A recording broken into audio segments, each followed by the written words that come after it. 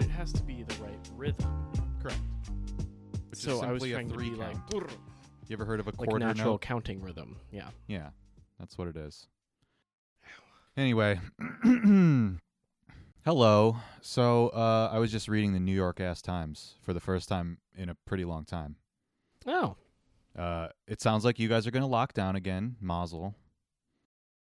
Where? What is this? What? New York City. No. Yeah, Andrew Cuomo said he's making you do it. When did this happen? Like 5 seconds ago? I don't know. I saw it announced earlier today on Reddit, and then I was just checking the New York Times, and I couldn't confirm it because you jumped on the line. But I think you know are. You can minimize screens and tool around on the internet while listen, you do a Zoom call. I'm trying to respect you and also be professional and not, surf the internet like someone's doing right now, audience. I'm trying to look at your source of your trash news because I'm like, oh boy, because California's just like done. Oh wait, never mind. Oh, what do you mean California's done? Explain yourself.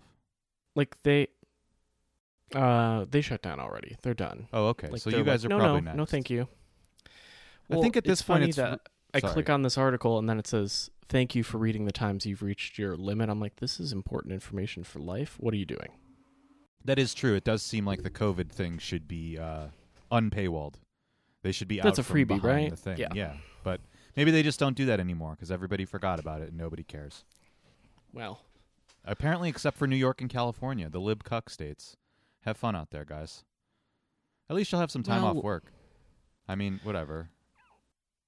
It's not the worst thing. It's really not when you think about it.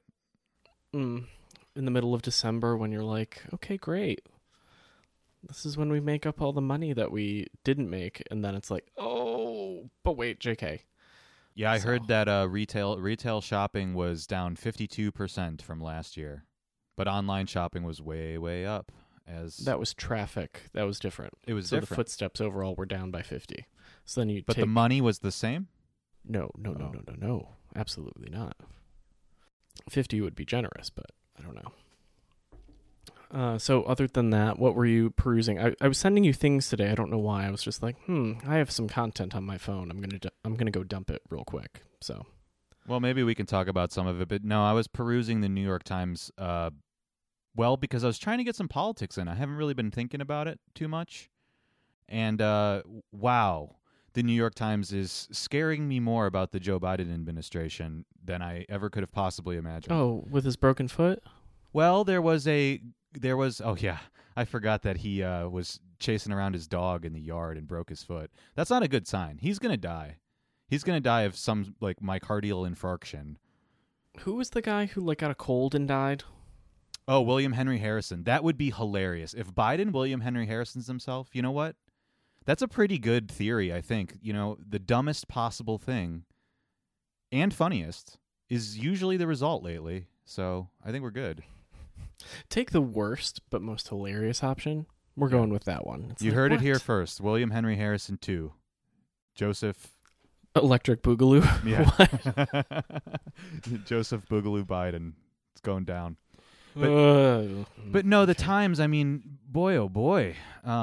All the fake articles from like 3 or 4 months ago are coming real now.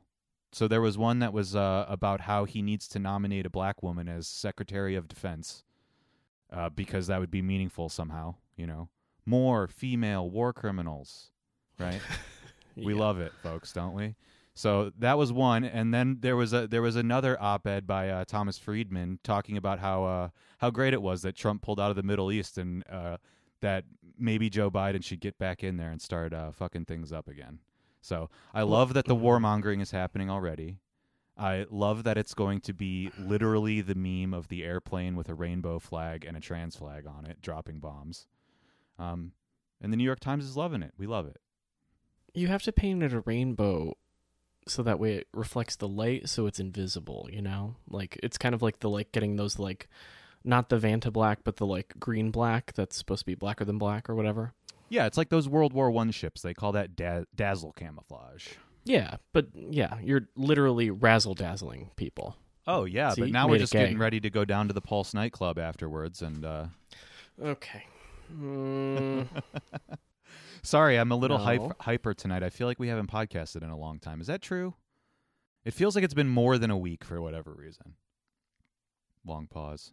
I think it was less than a week. Sorry, again, getting very stoned right now. It's washing over me. Yeah, I don't know if that was clear So to the late. listeners before, but Will took a little 6 milligram Eddie, and wasn't sure he wanted to do this. So if he's moving a little slow, It might take a while. Yeah, expect delays. Wait, what were you saying? you don't even remember what I was talking about? Oh boy, oh Jesus. It's not important. Don't worry about it. Oh, the razzle dazzle. Yeah. Yes. That's as far as oh God, this might be. We might have to not. No, I like this. I like this a lot, actually. Oh, it's so bad. No, it's fine. It's fine. We shouldn't have mentioned it because now you're going to be self-conscious about it the whole time. I don't think anybody would have it's okay. known otherwise. I don't know about that. I would have known because I wouldn't have been able to like speak with any sort of cogency. Not that that's any different. I mean, the only news things that I saw was, the joy that is Roberta's shutting down for COVID. But let's not talk about that. COVID boring. Yeah, that's true. It is boring. We're done with it now. We don't need to talk about it. See, the thing is, I haven't experienced a lot of news lately because I've been logged off, man. I'm just living my life. It feels good.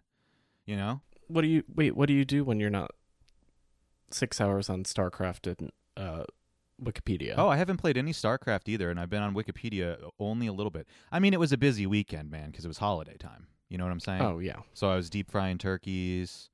It was a friend of mine's birthday. We went on a hike, did a wholesome activity like that.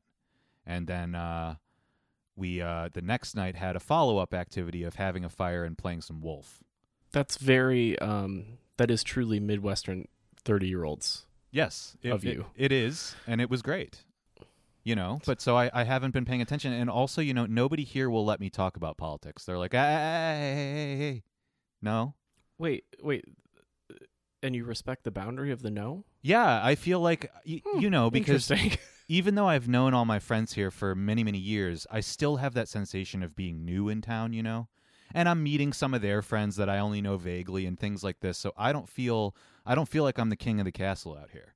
I cannot compel anyone to listen to monologues that they don't want to, except in this space right now.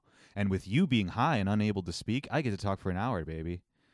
No, I would interrupt with frequency because I would be confused, and it would take turns, and we'd be like, "How did we get here?" No, it's. But do you know what I'm saying? The other thing. Do you know what I'm saying? Is that I can't get in people's faces, so I do respect it. Yes.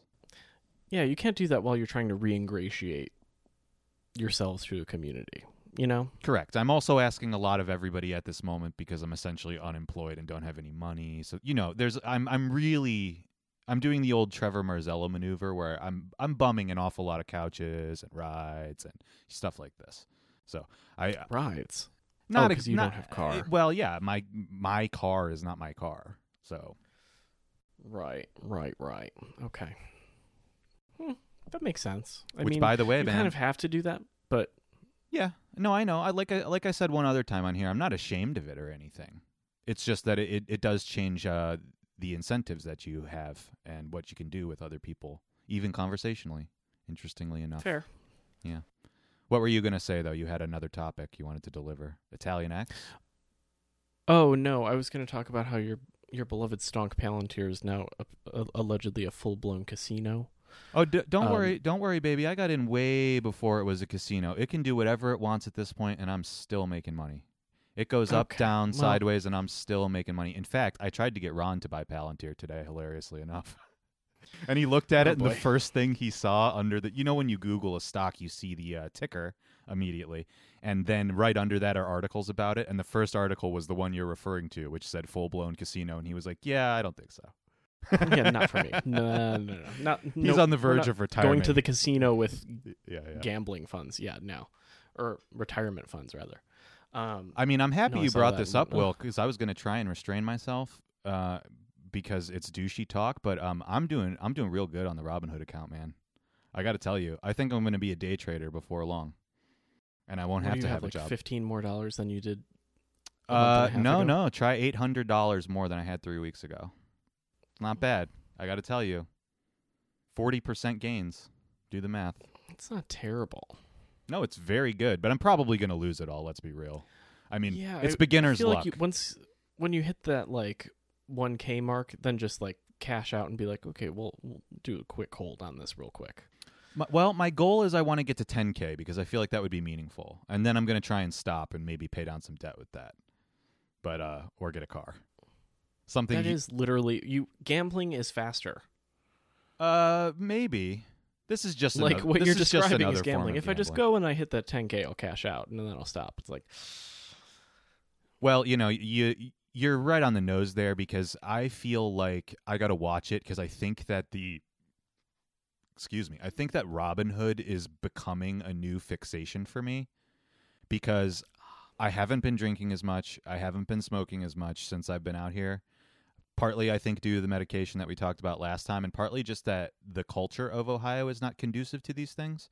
I mean, if you're doing someone's birthday or you're doing a holiday, of course, everybody's drinking and you sort of figure it out at the end of the night.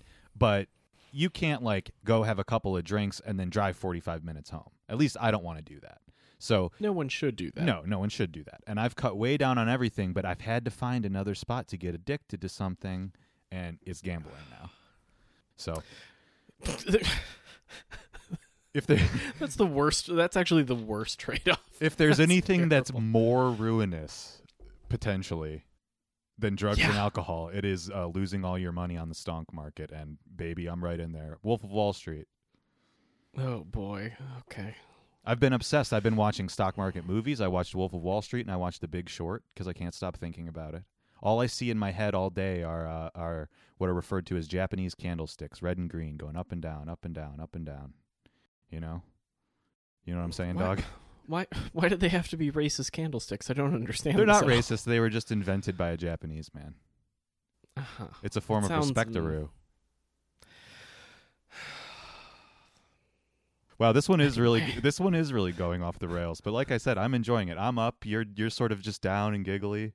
It's easy to make you laugh. I can just keep talking, baby. You have no chance to jump in. It's so bad. It's so bad. No, it's because like my brain is kind of like slowing down time in the stupid way, and I'm like, oh no, I'm watching everything go by, and I'm like, catch up, brain. Oh wait, so let me ask you a question. You took this edible at 3:30, you said. Yeah. Okay. And it's 7 o'clock. Is it just kicking in now? I don't fully understand. I feel like for like 2 hours I was like, oh, my back doesn't hurt, and now all of a sudden I'm like I was doing dishes like at 6:15, and it was like, oh, this feels a different way. Like after I ate, it was like boom. I was like, fuck. I'm sure you've done this, but I'll ask it in the form of a question. Have you ever done that thing where you have like maybe 3 or 4 glasses of wine by yourself? You're just bumming around at home watching TV or something, and then you get up to do something, and you're like, oh shit. I think the marijuana has that effect quite often, where you don't really realize how high you are until you have to do something, and then you're like, ruh-roh. What is my name? Well, I was like watching YouTube for a little bit, and then I was like, all of a sudden, like in a snap, everything got really bright. I was like, uh-oh, this isn't good. Oh, yeah. And I mean, the edibles are strong enough that they border on boom booms sometimes, you know? On what? On mushrooms. I got to tell you, I'm sensitive enough to the edibles that I think they're adjacent to hallucinogens. They're not quite that powerful, but like when you said that the screen gets brighter, oh, yes. I am familiar with that effect. And it's quite enjoyable. It was, because I was like, ooh, I'm floaty, but now I'm like, oh, I have to do an activity. Shit. Fuck. Oh, it's okay. Don't worry about it. You're doing great. You're doing great. Well, or we can talk about Darth Vader actor, the man underneath the suit died. Oh, do you remember his name right now? I took a screenshot because I was like, interesting. Oh boy, here we go. Will's high and looking for a screenshot. Does anybody in the audience want to guess how long this Dave pause Prowse. is going to be? Oh, really? Yeah. He was a bodybuilder, if I remember correctly. And he looked like a scrawny Englishman. Well, he probably is now. I don't think bodybuilders tend to age very well. That kind of fucks you up. Do they like turn into like a banana? Like it gets mushy and then... I think they turn into more like a prune where your muscles sort of are still there, but they contract and they like almost break your bones. They like turn you into a little golem. I don't know. I listened to an interview on Rogan with another bodybuilder, or rather I should say I watched it on YouTube, and he was a 60-year-old man, and like all of his weightlifting had led to multiple spinal surgeries. Like he had all sorts of joint problems. I mean, it's incredibly unhealthy in the long run. So you're saying exercise is bad? Yeah, I mean, if you want to frame it that way. I just got in the gym tonight for the first time in almost 4 weeks because of the coronavirus. And I got to tell you, my lung capacity... Probably will be out of it for another 3 weeks again. Yeah, well, if I had my way, but Ron keeps me motivated. We keep each other motivated. But I do have to tell you guys, I've been saying, coronavirus, it's no big fucking deal. You just feel tired. It was fine. My lung capacity is diminished. Now, it's hard for me to say whether that was COVID, whether that was the vape, or whether that was the entire pack of cigarettes I smoked 2 nights ago. So, I don't know. I'll leave it up to the medical field and professionals to decide this. But I kind of think it was all coronavirus. Of the above. No. I think it's E, all of the above. No, it's not. There's no multiple choice on this test. It has to be one or the other thing. Yeah, okay. Well, those are not. How are those related? In what way? I don't even think you use the same pipe in your throat when you do those things. Okay, no. What is it, like 70% of your lung capacity comes back after like 30 days or something? Or 70 days, you're at like 75%? Are you talking about COVID now or quitting smoking? I'm legitimately confused. Smoking. I believe it's after like 30 days. It's a lot shorter than you imagine. You get a lot of your capacity back, yeah. Huh. Yeah, so I'm going to go with at least like the primary one was the entire pack of cigarettes 2 days before. Okay, fine. Well, I'll have to consult my physician and I'll get back to you. Okay, sure. What are they going to do? Did you ever have to do the like air test to be like if you had like a chest cold thing, they would just medicate you with like a deep like throat vaporizer? I don't think I ever did a test of any kind or any like in office procedure, but I had been treated with inhalers a couple of times. Take home ones that were the like pump action typical kind. Oh, no, it's not that. It's more like you're literally just shoving like I don't know what to call it, but like it's like a giant hookah, but it's some sort of medicated oxygen. And you just suck it down. They're like, breathe deeply. And you're like, okay. Wow, this sounds awesome. Does it taste like watermelon?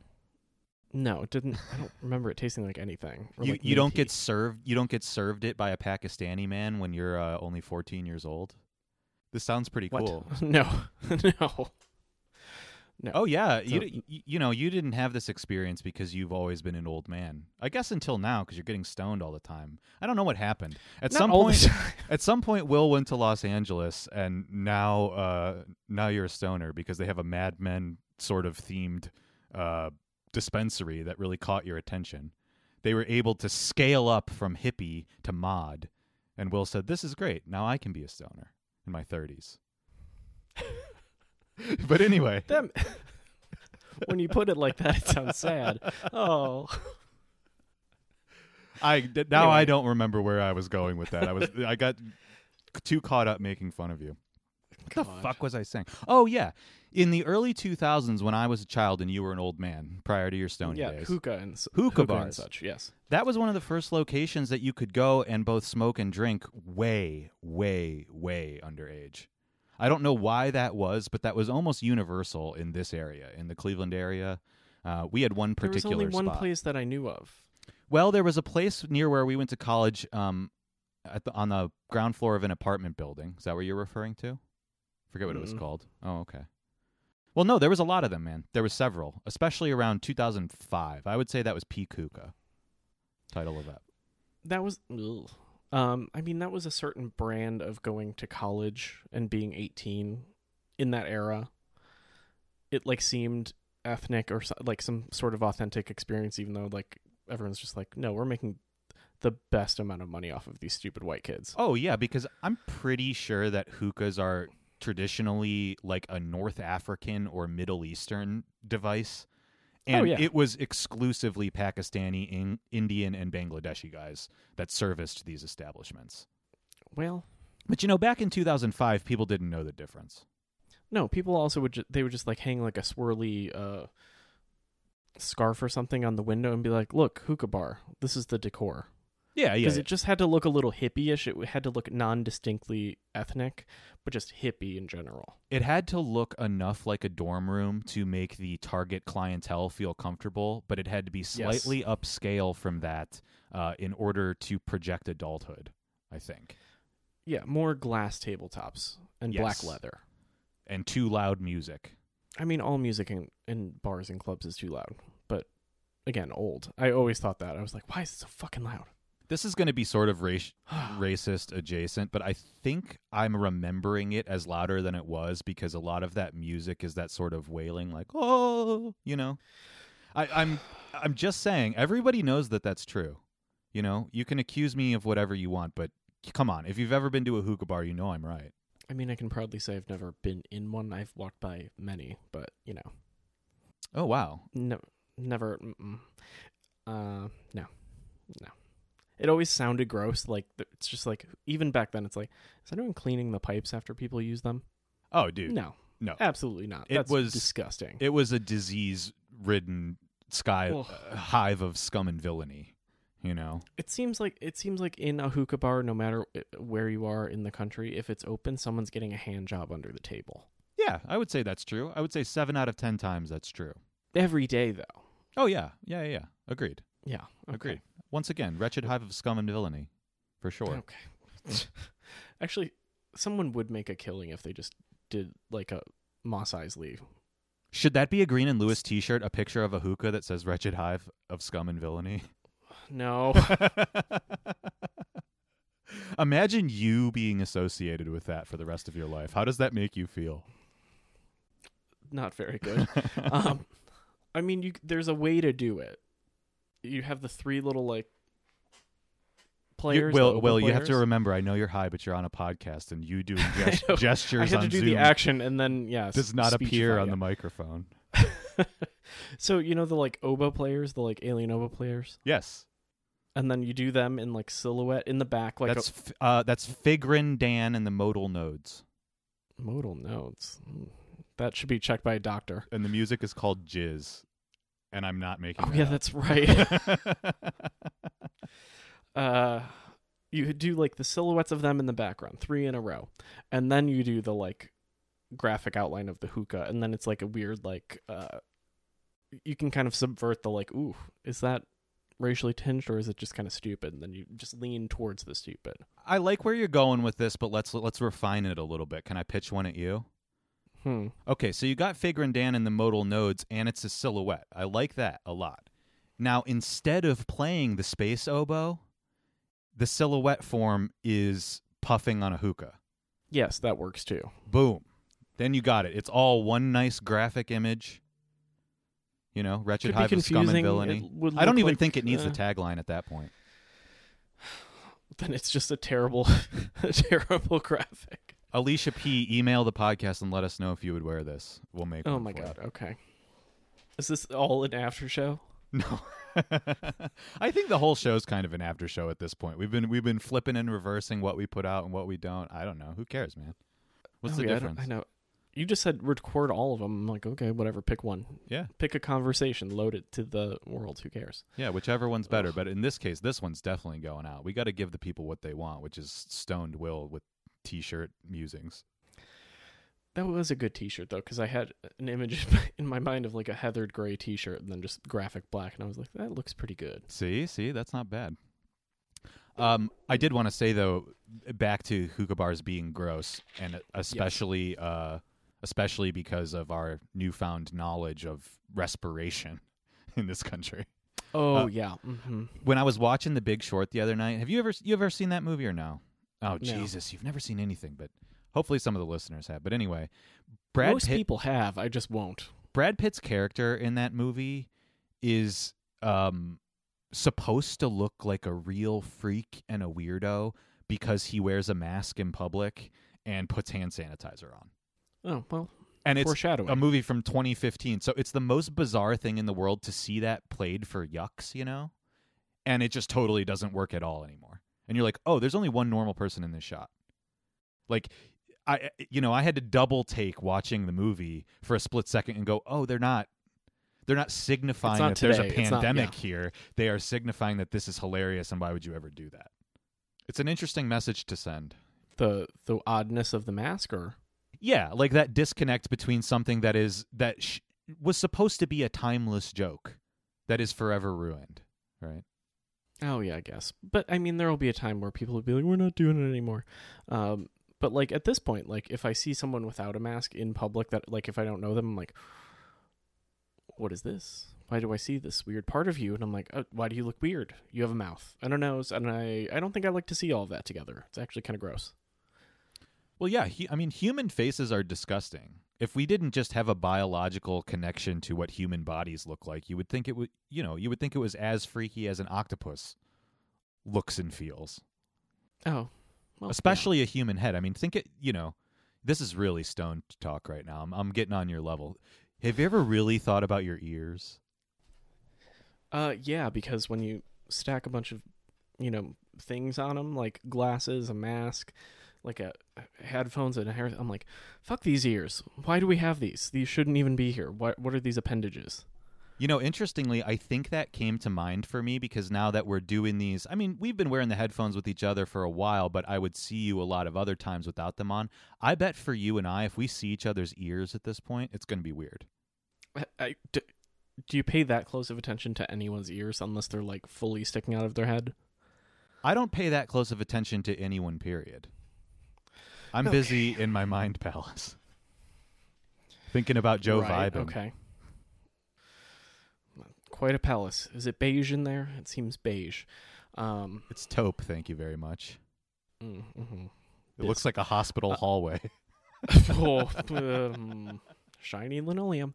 I literally had a dream about the stonk ticker going up and down last night. I woke up in the morning and it was the first time in a long time I'd felt shame. The first time? Oh, wow. Well, I've felt shame for other reasons that were like legitimate, but they weren't as penetrating and embarrassing as when I woke up and I was like, "Did that really happen?" And I was like, "It did." I thought I was awake and I was just looking at Robin Hood in my dreams. That's pathetic. Yeah, the mundane is real. I don't know what to tell you. It'll seep in to all sorts of aspects. But of you your know, unconscious. I don't think I've ever had a dream, for example, about drinking. I've never had a dream that I was drunk in. Like, is that even possible? I don't think so. Probably not. I've never had a dream where I was high in it. I'd be really curious to hear from the listeners if people, especially people that are like daily pot smokers or really, really heavy drinkers. I mean, I was a really heavy drinker. And that never happened. I was never fucked I up would in have the dreams dream. where I would be smoking.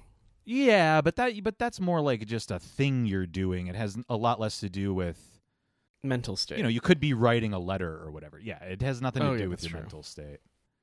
Like, I'm just curious about this because it would be really disorienting, I think, to have a dream where you were stoned in it.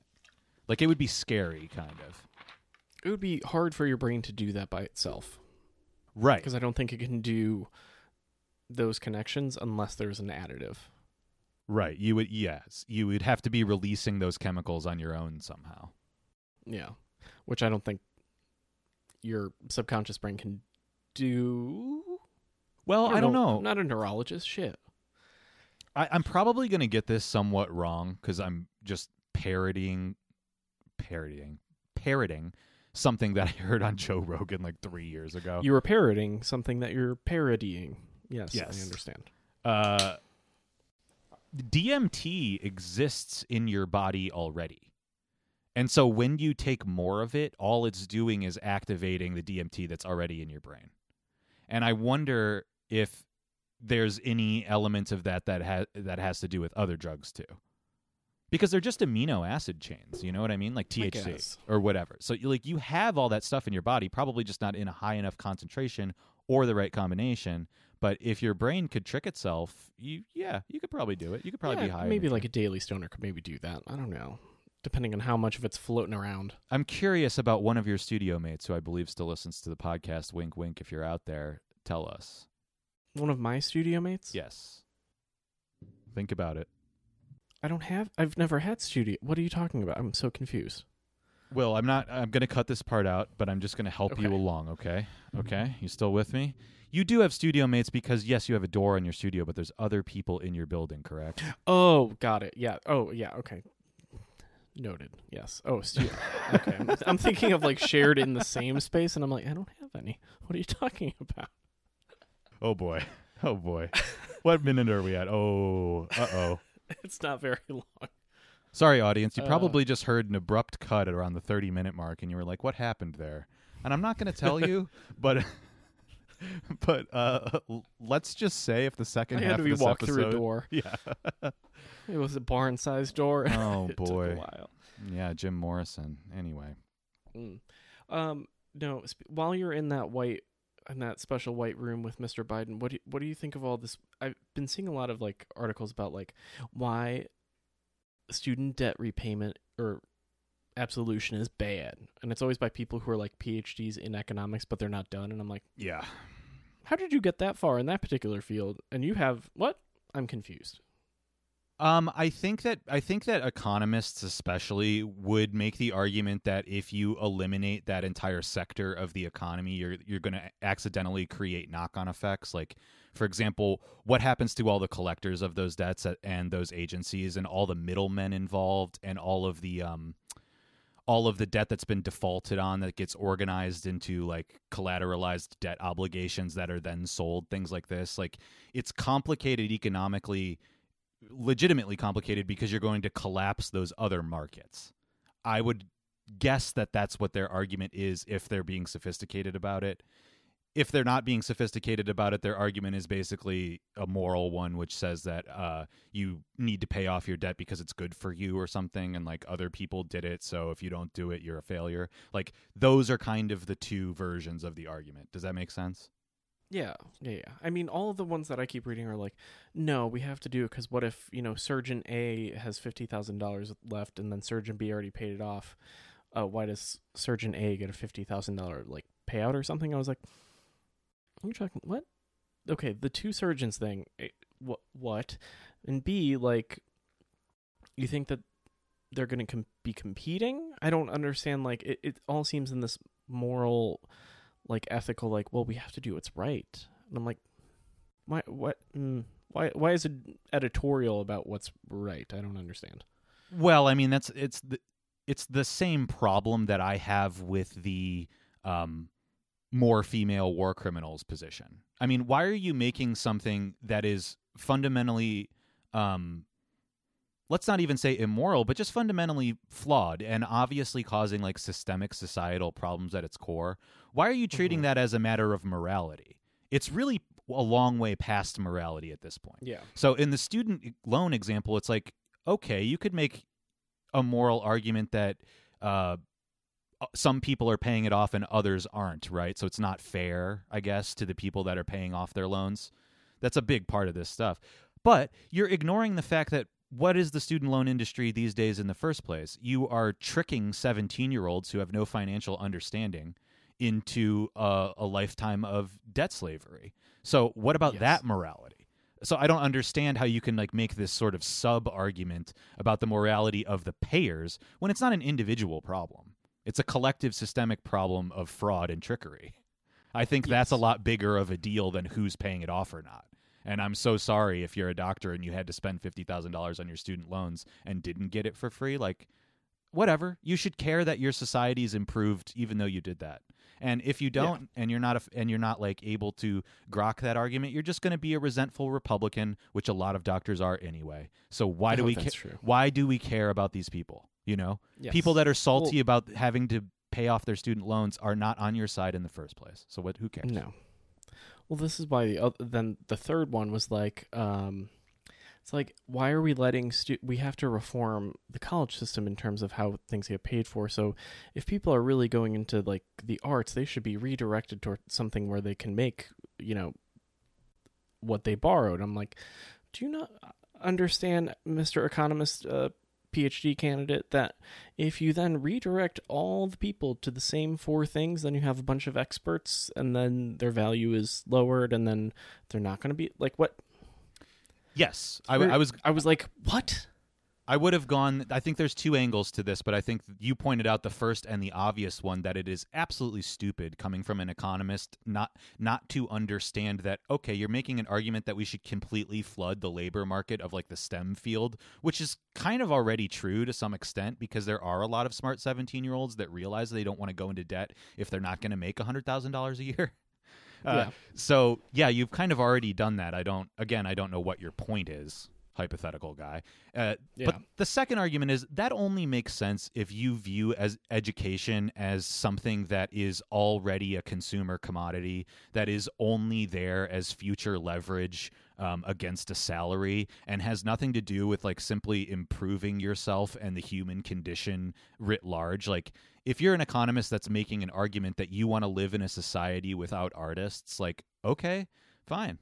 That was the part that I was like, so you want everyone to do the same thing, and you are basically assigning value to people not by anything other than their future earning potential. That makes you a bad person. That is the liberal position, right? And when I say liberal in this case, I mean liberal with a capital L, not small l liberal, like as in a Democrat. I mean like the Enlightenment project of liberalism.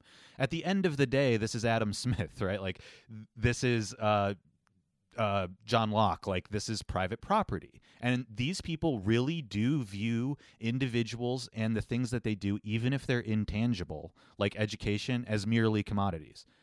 The old Margaret Thatcher line of there is no alternative. These people have internalized that and really believe it. And I think it's really hard for artists. I don't want to speak for you, but for me, it's like my education was great and invaluable.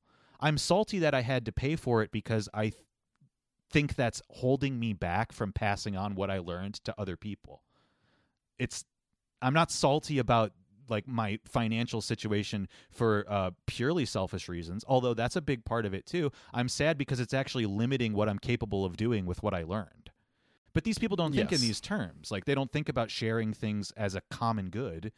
They think about, well, you weren't successful enough at commodifying that into a saleable blue chip art career, therefore you never should have done it. And that to me just sounds dumb. Well, so I don't know. Misinformed is the nice way of saying it, but also like fuck that. Like no, it's dumb as shit because you're like, again, it's the scarcity thing of like why are people in the arts unsuccessful, quote unquote, monetarily, whatever. It's like it's because it's not scarce. There are a lot of people who think and a lot of people who do a lot of things, but like it's a lottery, right? Like to a certain regard, like to match what someone like an iBanker makes all the time. So there's a lot more of them and a lot less of artists who are millionaires. Correct. And also it is a lottery where the deck is completely stacked. Oh, I mean, because most more of those... like bingo, like you roll the like basket of number balls and then, it's 1 out of 50.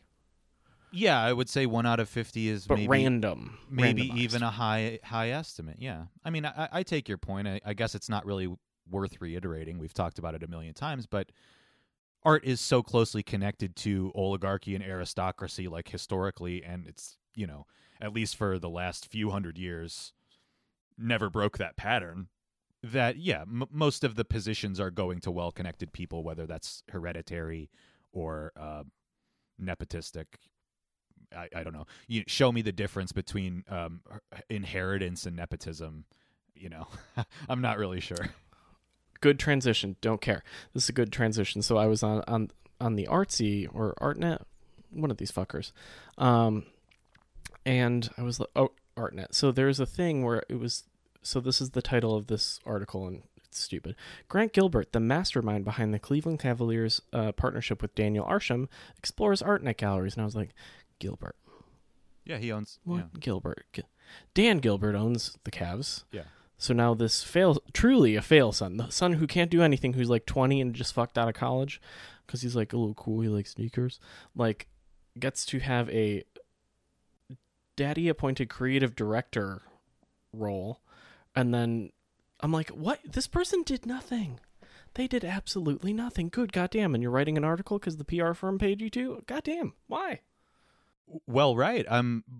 believe it or not, I think I can actually connect this back to the Biden family and the Trump family through a parallel example. There's only two types of fail sons, right? And Dan Gilbert's fail son that you're describing is one of these types. I would call him the archetypal Hunter Biden. Oh, yeah. There is the type of fail son that is rather sensitive to their position in society and has too much psychic pain to carry out what is necessary in order to carry on the family story. So in Dan Gilbert's case, that would mean exploiting mostly young black men for huge gains in athletics. In Joe Biden's case and in Hunter Biden's case, that would mean, this is what Joe's son Beau was doing, by the way, that would mean carrying on the neoliberal tradition of like going to war and slaying your enemies, right? Whether that means in politics or literally with drones. Hunter Biden couldn't do that. So he did the more creative thing, which is the romanticism of doing drugs and destroying yourself. And Dan Gilbert's son did a similar thing without the destruction. He took the creative corporate path, right?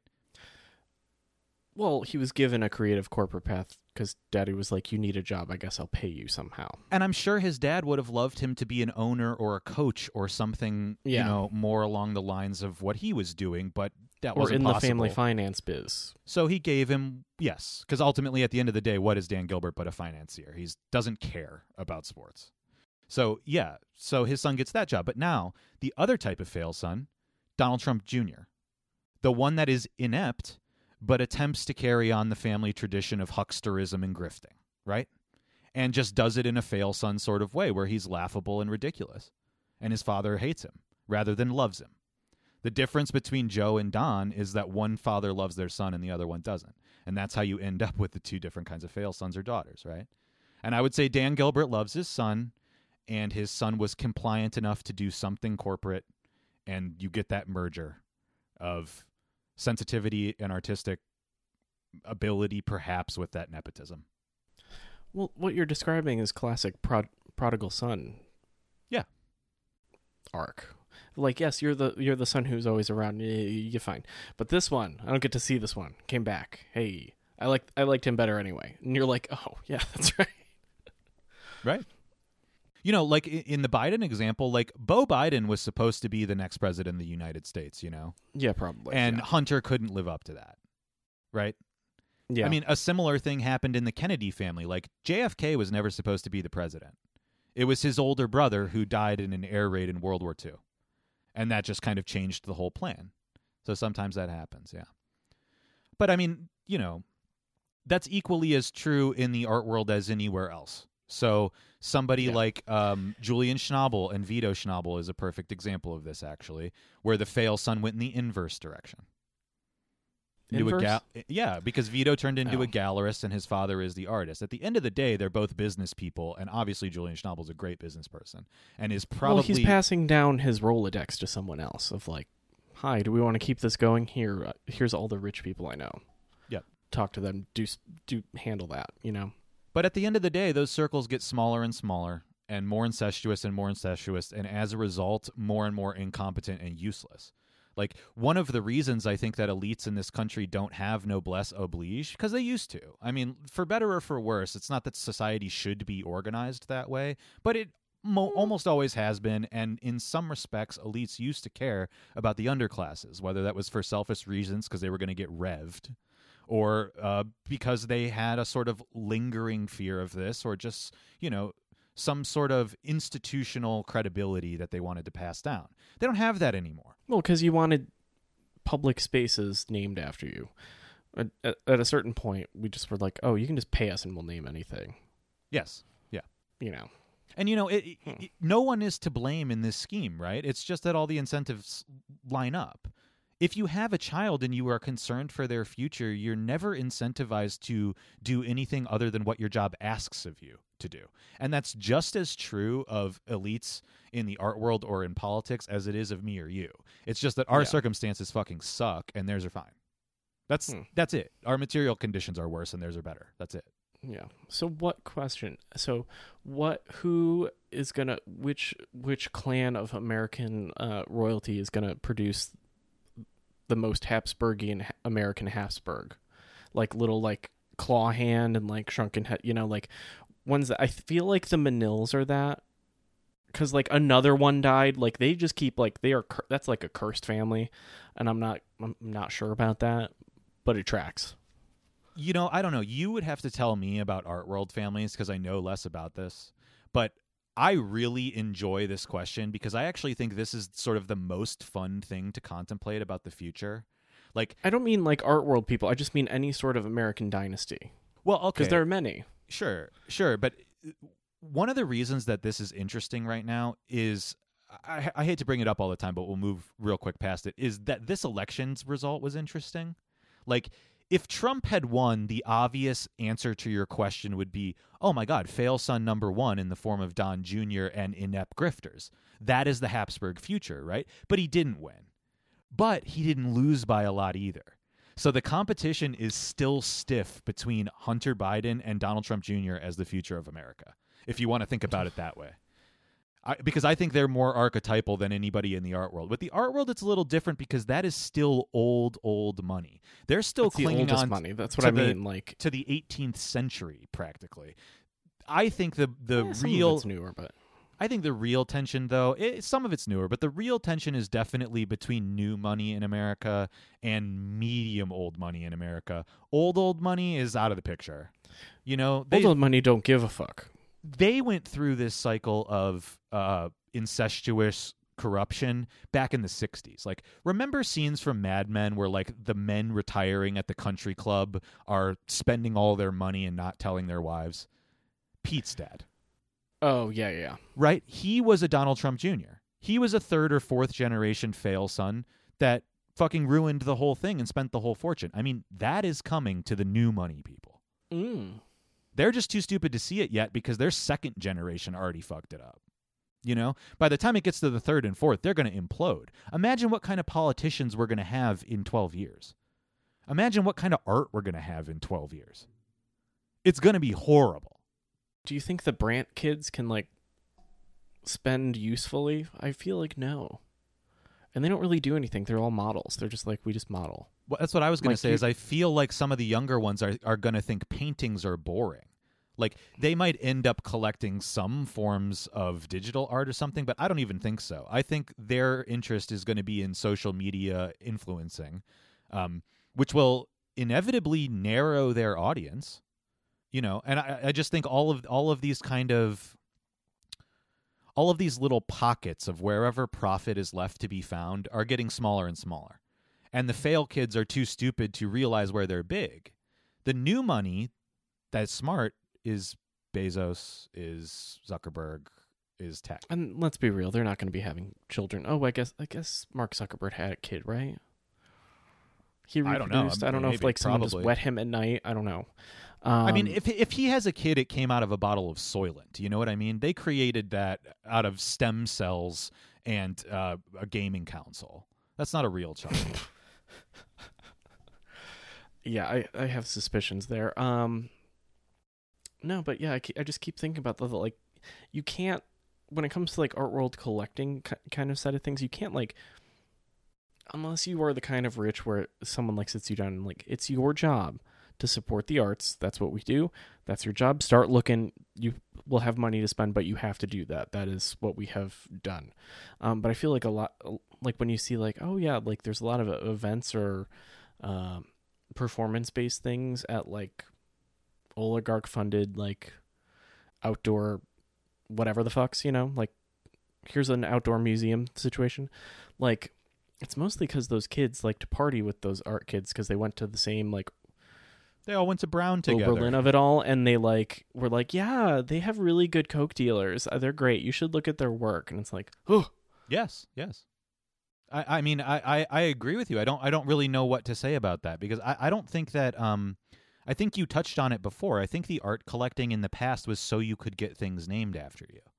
If you can get things named after you without doing the rigorous work of defining taste for the next generation, then there's no incentive to define that taste, and therefore you won't. Like the reason that art shows are repetitive and collectors don't really collect with their eyes anymore, they collect with their wallets, is for that reason exactly. There's no incentive to change the game because the game is already won before it's began.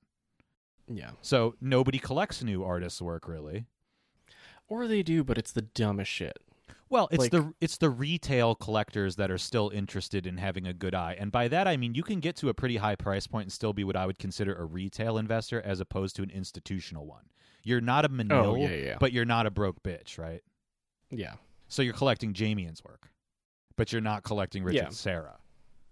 But the you're like 100,000 there, and you can spend $10,000 a year or 20. Yeah. But you don't get to set the terms of anything, you know? That doesn't make anything more likely to show up in a museum or not. It's only if it gets bought by Peter Brandt that it shows up institutionally. Yeah. And with fewer and fewer of those people around, I mean, what are you going to do? Like, well, what I'm saying is like the kids are just going to like weirder and sometimes just more taste, like in that, like you said, in the Instagram of it all, like they will just get like hot shit. And we did see this for that period in 2010 and 2015. Like, oh, it looked good on Instagram, so I bought it. It's like, you're 22 and you just got your trust fund for art buying and you bought what? Okay. Noted. So, and you would think that would be over, but I saw someone recently signed to one of the 4 big blue chip places that I was in a crit once, and I honestly thought someone dropped a rock on his head. So there's no accounting for taste among the spendy youth. No, there's not, but I feel like it's worth qualifying that a little bit and saying like I don't think that any of this is on the artists. Like I think that's kind of similar to the victim blaming we were talking about before with the economists and student loans. I guess, yeah. You know, like I honestly don't think it's artists' responsibility to be like smart or articulate or anything. I think it helps. I would certainly rather be an artist that was able to explain what they were doing than one that simply like felt their way through it or whatever. But I don't think that like if people are making bad picks out of the pool of artists available, that has anything to do with the makers of the work. No, yeah. So I think that's worth just spelling out really quick, you know? No, that's fair. Because it's easy to say that like, oh, that guy is dumb or whatever, so therefore he doesn't deserve it. It's like, well, no, that actually says a lot more about the person that picked it. That like they were like, oh, this is interesting, and then they went and talked to that guy and thought it's still fine. Like that means you're a real dumbass. Or if you're worse yet, if you were fooled by that dumbass somehow in the studio and you were like, oh yeah, that's brilliant or whatever. Like where does that put you? Yeah, and you're supposed to be in charge of society. Like the artist is choose what we make history of. Yes. Mm-hmm. The artist is in charge of a lonely room where they sit down and fantasize by themselves. Who gives a shit? There's no stakes to that. Like so. The society makers, we should blame them. I mean, you know, can I say something real quick? Or you got something locked and loaded? Because this is making me think of a text exchange I had with a friend like a few weeks ago, talking about stuff we were talking about on the podcast. I forget what specifically, but they said to me, they were like, you know, so is the answer always just because capitalism? And I had to be like, well, yeah, it is, but it's more complicated than that. And I'm only mentioning that now because I feel like what we just got to in conversation is kind of a version of that, where I was self-consciously working really hard to do the because money thing. But at the end of the day, what we just described there as far as the conditions around like tastemakers and what their responsibility should be, plain to see where like what corruption does to a culture. Well, that's why it matters. That's why it's the answer. There's only 1% at the top. It's makes sense to blame them for stuff. You know. I mean, you truly just have to actually blame greed as a motivator rather than. But I mean, greed is caused by the game, so who knows? I don't know. I do have to. At a certain point, there is a human element that touches all of it, but also the money touches all of it, because you could educate people to care about things, especially if they come from a certain tax bracket. Like that could be a thing. Well, there's that old saying, you know, that I think it's from Upton Sinclair actually, where he says it's impossible to convince a man of something that his paycheck depends on. So that's why this is true actually. Yes it does. Yeah, so that's why I'm hardline kind of against that hearts and minds sentiment. Like, I think that is basically the small L liberal thing, is if we just educated people, they would change their mind. And that's why they're all losing their minds right now, because still half the country voted for Trump and they just can't figure that out. The result of the election only is discontinuous with your world if you think you can change hearts and minds. I don't think that. I was saying a similar thing about the artist alone in their studio. You can't blame them for any of this because I don't expect to change their mind about anything. I also don't expect to change the rich person's mind, just to be clear. Oh, you can't. That was a kind of gimme. You put it very well when you said there's a human element that touches all of it. And that's right. You can never miss that. And a money element. They're intertwixt. That's what I'm saying. It's not always just it's the money. It's the people. The people and money and what they do with it. It's the way people interact with the money, but there's only one part of that we can control collectively. You follow me? You can control the money element of it with enough organization. What you cannot control are individuals' actions and their interactions with that system. So you leave them be. I mean, that makes them sound like angry goose that you're trying to herd. You're just like, oh, that one, let him be. Let him be. We don't fuck with that one. No. No. I meant it in the opposite way to not sound condescending. You let them be because you respect them. You don't let them be that's because not dissimilar than the fear of the duck. I mean, or the goose or whatever in this example. They're not an other from you. They're just autonomous, and that's fine. So you let them be that way. It's the people with autonomy and power that are cynical that I don't respect. People with autonomy and a lack of power can do whatever they want. Oh, that's kind of usually the case. You get to run roughshod all over the place, but ironically, it's not the case though, because that positioning is a really hard thing to convey, and it's hard to convey it succinctly enough to get people on board with that sentiment. You could try to sell them, but as we just saw again, what we just saw 3 weeks ago, it doesn't actually work. No, it doesn't. So that's why it's tough. Yeah, I don't know. Also, did you sell it that hard? Like, I feel like also like you didn't even sell it that hard. That's why it's like, meh. When you see like, oh, more white women voted in the negative this round, it's like, well, yeah. They probably. Well, I mean, if you're talking about Joe Biden, no, they didn't even try to sell anything. That was their strategy deliberately. It was like, we're actually not going to say. Yeah. You took this. It's like when like you get like a new menu item and they're like, yeah, this is here, but we're not going to make an ad about it. It's not that good. Buy it if you want. Like, oh my God. Here you go. That's what it is. I think it's no mistake that Baja Blast was taken away from Taco Bell around the same time that Joe Biden took the presidency. It's a perfect parallel. Too much flavor? Yes, exactly, for our societal decay. Oy. The Baja Blast of it all. I was trying to do some alliteration. Baja Blast Biden, bankrupt, busting Biden. I don't know. Oh my God, Baja Biden in a Tommy Bahama shirt. I can't wait for his first trip to Hawaii. I got a bad bandana from Tommy Bahama to... Oh, it's too bad that you're high, because I think normally you would have nailed this. I could have been able to do now it's dead. Wait, we can end the front part in 1 second, but can I ask you something? Why were you thinking about all of this with the art world stuff? Was it just something that you read? What? Asking me about The Economist and stuff, and then segueing into the sort of art world nepotism. What brought that up for you? The student loan? Oh no, I've just been like every news article that I like click, like, because I don't look for news, it's delivered to me. So you click on one and then you get 5 more, but it seemed like a stream of like a couple in a row, separate day Wall Street Journal like things, like hot takes, and then it was like on an Apple News and they're like, oh, people are feeling ways, and I was like, huh. And then you just see this like article of like, douchebag son is given a budget of X amount of dollars to spend and a salary. I'm like, he didn't do anything. Right. Huh. The world is an unfair place. So it was like on my like list of things to talk about. There's something very ironic about the algorithm like spontaneously generating that juxtaposition, because that really is the perfect illustration of our societal tendency and all of its problems. Those two articles side by side. Hey, we can't forgive student loan debt because reasons, and also Fail Son does a thing.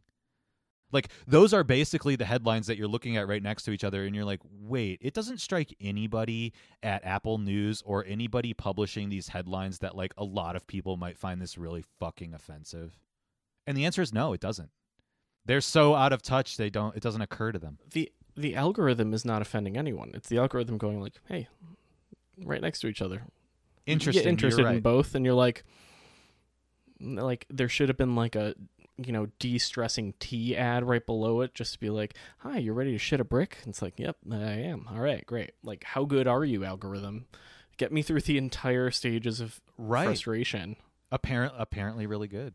Because that is what, you're right. That is what it's doing. It's simply correlating the two things without sentiment.